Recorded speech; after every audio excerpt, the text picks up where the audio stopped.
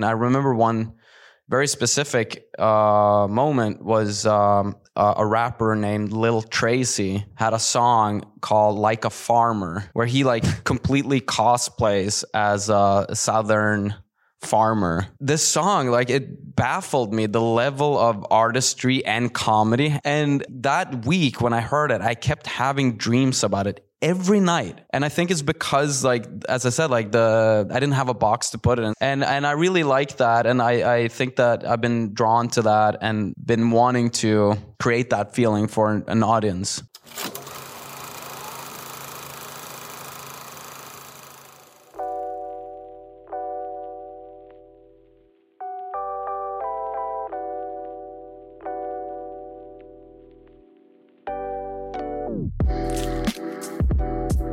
Hello, and welcome back to The Director's Cut, brought to you by the Directors Guild of America.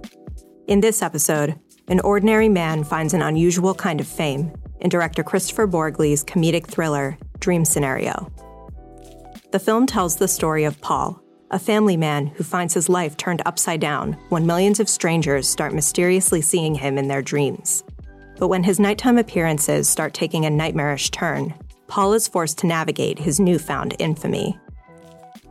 In addition to Dream Scenario, Borgli's other directorial credits include the feature film Sick of Myself and the movie for television Drib. Following a screening of the film at the DGA Theater in Los Angeles, Borgli spoke with director Tim Heidecker about filming Dream Scenario. Listen on for their spoiler-filled conversation.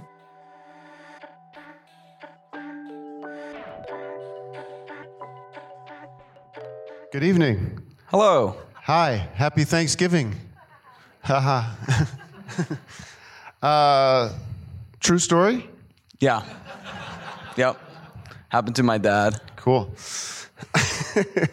Yeah, this is, let's another round of applause for the film if you enjoyed it. This was fantastic. I got thrown off. I got asked to do this a couple days ago. I guess somebody dropped out. I don't know who. No. Who initially had been asked to do no this. initial. And they just told me no audience questions. So, I was going to coast on that. I was going to coast on you guys. So, but we'll talk. I just saw it for the first time. I have scribbled notes here that I can't read because I was trying to watch the movie at the same time. So I'll try to start biographically. Tell us a little bit about you. This is your third film? Yeah, I mean, I guess You're Norwegian? In vain, vanity, I say it's my second feature. And that's only because I was so disappointed with my first one. Really? Yeah, I made a feature in 2016 called Drib, which was a reenactment of a real marketing campaign. And it was funded by a very small area of the Norwegian Film Institute that was dedicated to sort of not new media, but just like experimental ways of telling a story. And it was shot as I said it was a reenactment of a real thing, and we're going to cast the real person who it happened to. Also there's a clause in the Norwegian Film Institute that says you have to shoot everything in Norway with Norwegian people. But I insisted that the real story happened in the US, in LA. So we had to go there and shoot, and they made an exception for that. But in reality, the story never happened, which I told them like after the fact. But the discrepancy between like what I wanted that film to be and what it ended up being was so big that I've done the same thing that they did to Pluto, that they downgraded it from a planet to Right. a dwarf Okay, planet. well, that movie. Yeah, exactly. I just watched your first film. I'm Sick of Myself. Sick of myself. Yeah. Sick of Myself. Yeah. I'm sick of. It's just Sick of Myself. Just Sick of Myself. Yeah. Has anyone seen Sick of Myself? It's unbelievably. It's so great. It's very upsetting. It's would you call it kind of body horror? Yeah. Psychological. It's terrifying and grotesque and amazing. So that was my prep. Please watch that film after this one. Yeah. So this idea, this idea comes to you, and do you think certainly this has been done? Like, it's so good. It's like one of those beautiful, ripe apples. You're like, oh, come on. I'm not the guy that gets to have this idea. Yeah, I mean, I thought about Nightmare on Elm Street. Okay. So there's that. Which there is that idea. Yeah. So it's not completely out of nowhere, but yeah, but it was like in the way that Shin Godzilla. I don't know if anyone's seen that movie, but it was a film, a Japanese film that made an impression on me because it was a high concept idea of the Godzilla coming into Tokyo to destroy the city. Right. But the whole movie focuses on the bureaucracy in Japan and how it fails to respond to the Godzilla. Right. And I guess similarly here, and which happens with every time I write something, there's like a clash of a couple of ideas that makes something feel like a fully fleshed sort of enough of an idea for a movie. With Sick of Myself, it was a huge interest in body horror aesthetics, but not loving the tone personally of body horror movies, wanting to sort of hijack that and put that in a sort of Woody Allen movie. Yeah. And with this one, it was like sort of a high concept horror-ish idea, but I wanted to place it somewhere else. So I'd already thought about a character, a middle-aged professor who felt entitled to recognition for work that he hadn't even started yet. Yeah. And that was funny to me, but I had nowhere to go with that story. So the character kind of comes first, not the kind of cleverness of the person in a dream. In this one, I already had the character, or that was something that I was toying around with. I didn't know where to put it or where to go with that character. And then on the other end of things, I was having an argument with a friend about Carl Jung and if we should if we should take him seriously. And you know, here in California, he's for some reason a respected figure that we take seriously. I don't have an opinion on him, I guess. It's just like a very mythical and almost magic believing in a way. Right. He has collective unconscious concept. He has the collective unconscious, which is a great sort of idea. It's this sort of way that we're connected somehow cosmically, and that there's symbols and characters that seem to pop up in people's dreams across different parts of the culture at the same time. Yeah. And I was doing research on this just to win an argument out of spite, and then started sort of falling in love with his ideas as like aesthetically fall in love with it, and then sort of a combination with that, and then you got converted a bit by doing the research. No. I think I still like have a firm stance on like we shouldn't scientifically use any of his writings as a tool to sort of a guide for our lives or psychology. Yeah.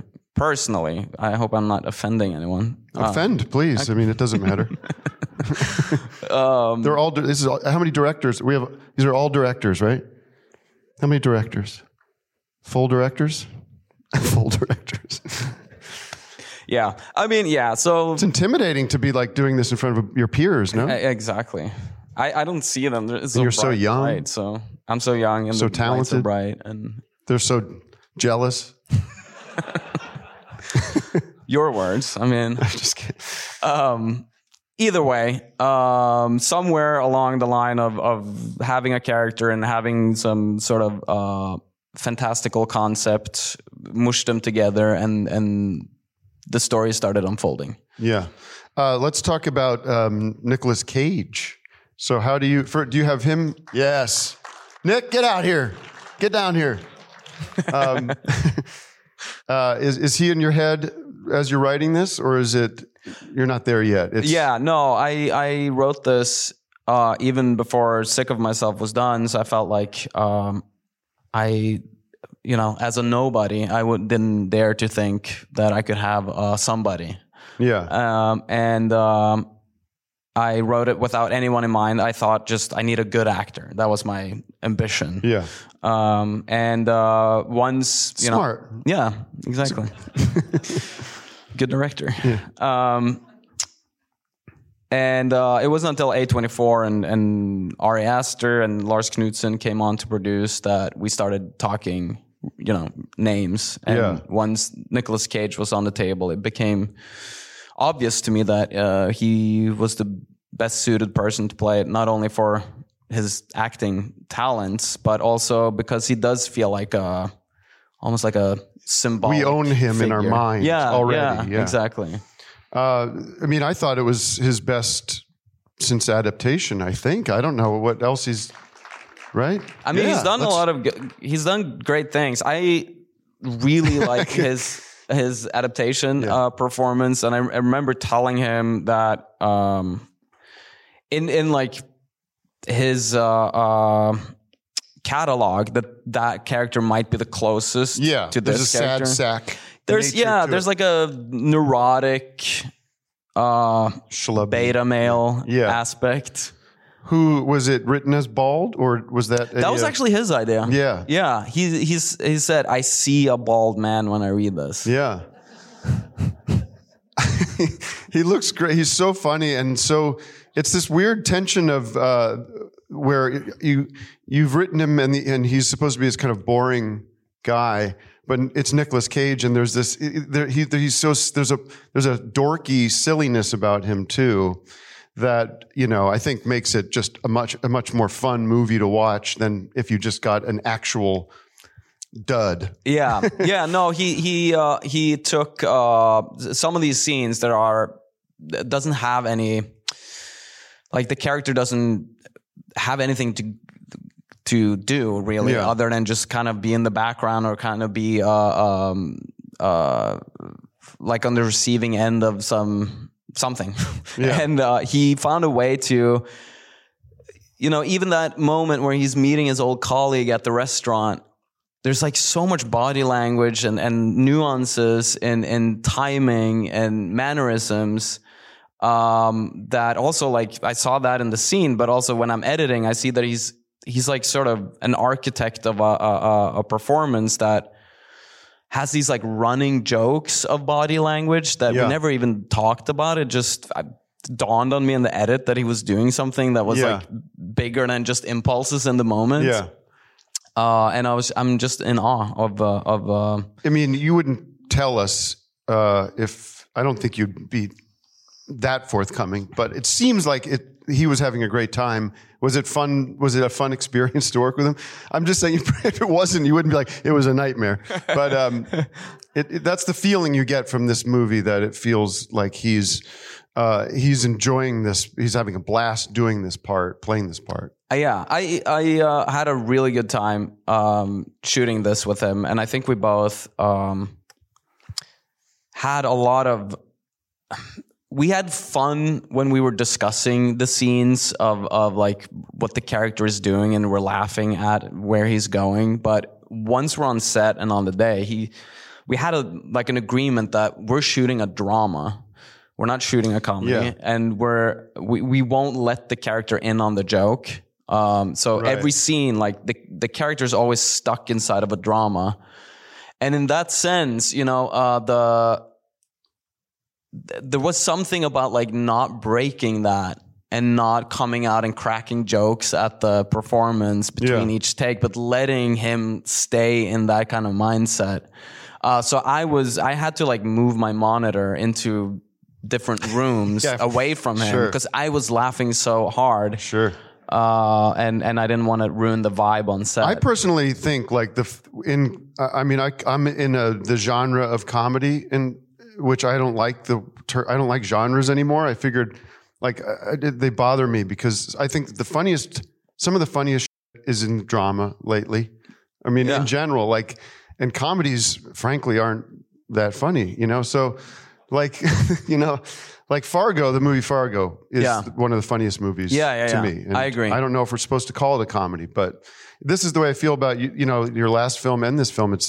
It straddles genres, and I think it's kind of important for filmmakers and writers and creators to stop worrying too much about genre and that maybe is for A24 to worry about or marketers to worry about. But I really agree, and I've really enjoyed when some piece of art or music or a film makes me stop in my tracks. I don't have a neat box to put it in. Mm-hmm. And so I am sort of forced to participate in deciding what this is and what I'm watching. Yeah. And sometimes like that confusion it lingers in my head, and I can't, it feels like I'm not done with the art after the fact. And I remember one very specific moment was a rapper named Lil Tracy had a song called Like a Farmer, where he like completely cosplays as a Southern farmer. But it's like such a good song too. It's like really good.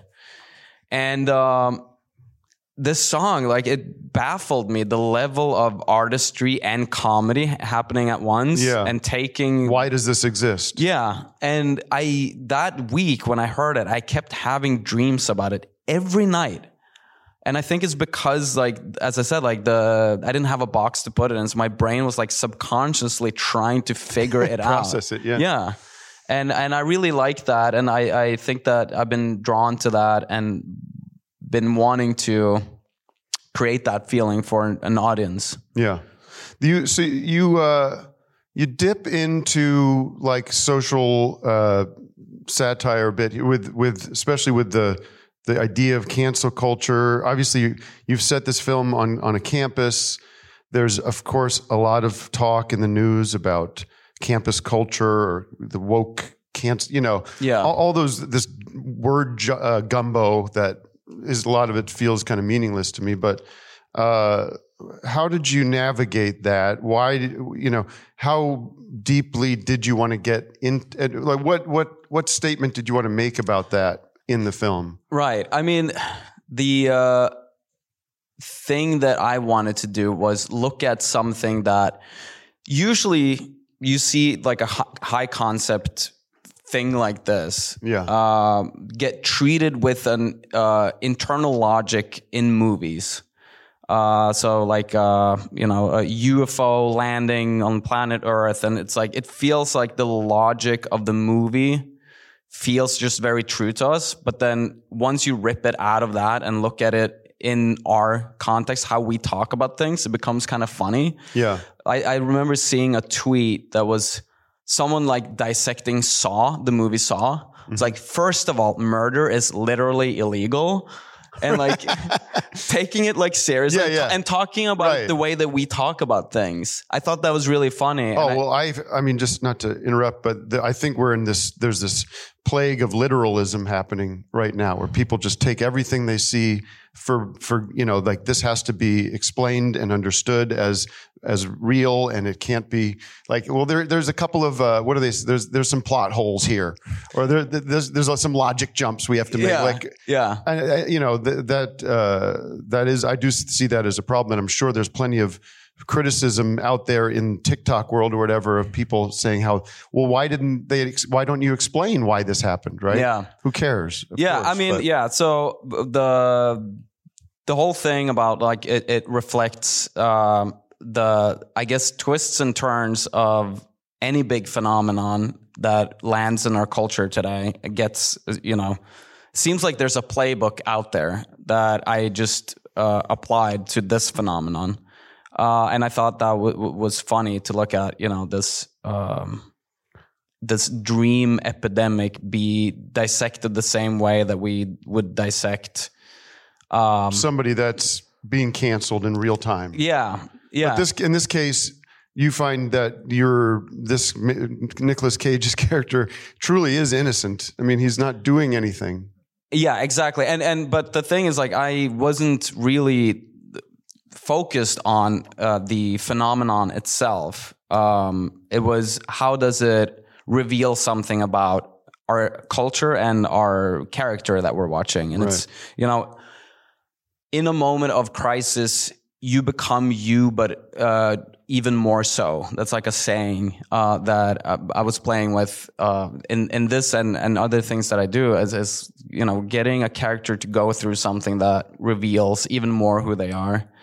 I found it so heartbreaking and funny that the moment when he makes this tearful apology and it gets just thrown out by everybody, including his wife. Yeah. And I didn't feel like he was, I feel like that was just him. He's just an awkward, weird guy.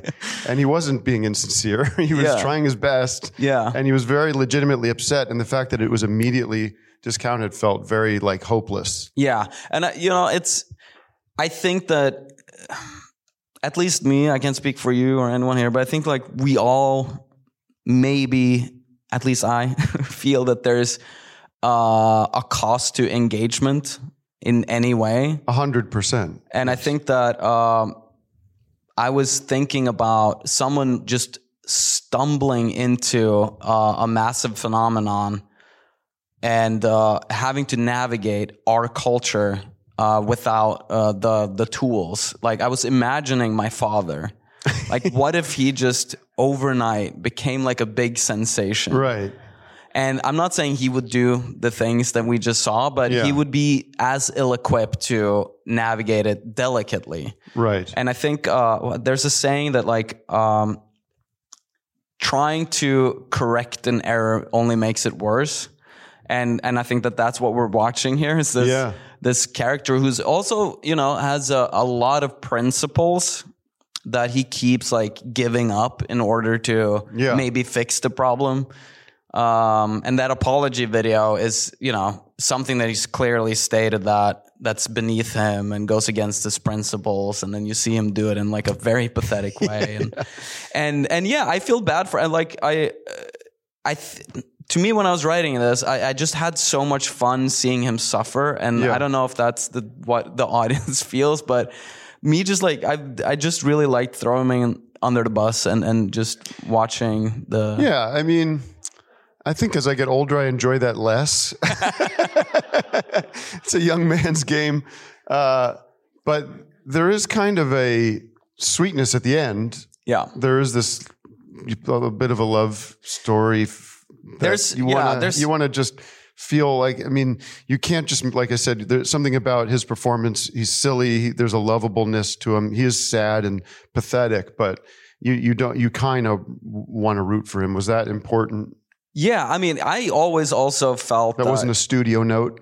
No, not at all. We gotta like this guy. I always liked him as a character, and also like I really appreciate when any piece of fiction or nonfiction, autobiographical, like comic books that I've read, where someone is just being honest about their flaws in a way that it makes me feel a little bit better about who I am and feel a little bit less alienated from the world.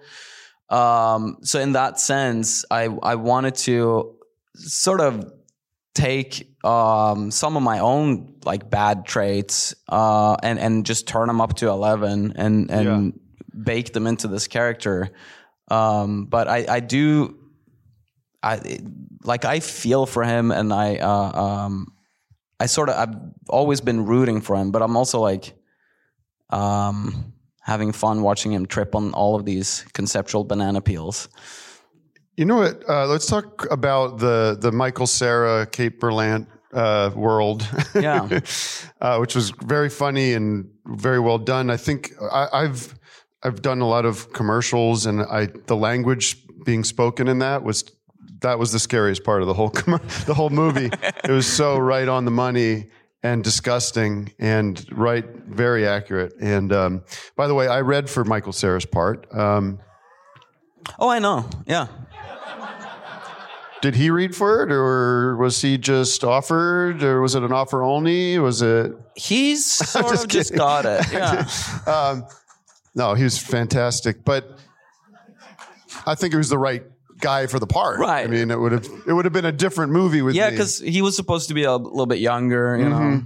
And then Kate gets to do her thing and kind of be the funny one. And it would have been a bit of a, we would have been fighting for screen time. Oh yeah, that was my concern. Yeah, but it occurred to me that like there's a very like comedy way of handling that part of the story, which is he went viral, and you're seeing tick tick tick. You're seeing people talking. You're going around the world, and there's just like a shitty way of doing that. And you got very specific, especially in that very long, what's it called? Thoughts? Yeah. The very long boardroom. I'd say very long complimentary. Like it was beautifully long. How it was just, you're stuck in this horrible boardroom listening to these idiots. And listening to him foolishly be obstinate about his principles in this situation. And thinking he has some kind of agency in this. And, just very uncomfortable. How much do you obviously recognize the care you put into making that very specific and not be, because I think if there's somebody writing a story where somebody goes viral, it feels like it could easily go into something we've seen a million times before. It's very hard to navigate to make sure that it doesn't feel like a processed story beat. Yeah. And this felt very unique, and part of the uncomfortableness of the film was spending time in the details of what that experience is, if that makes sense. And similar to you, I've spent time in advertising too, and I've done ads, and that's how I sort of got through my 20s. Yeah. And it just stuck with me, the sort of the culture, the language in those meetings. Tell you stories. And I could tell everybody. We could probably tell many stories that would mean the end of our career in advertising. Yeah, but the thing is, I have, like Paul Matthews, like taken a stand, almost like I'm leaving this world. And then I see you guys do commercials, and they're really fun, and I feel like, am I like foolishly sticking to my principle?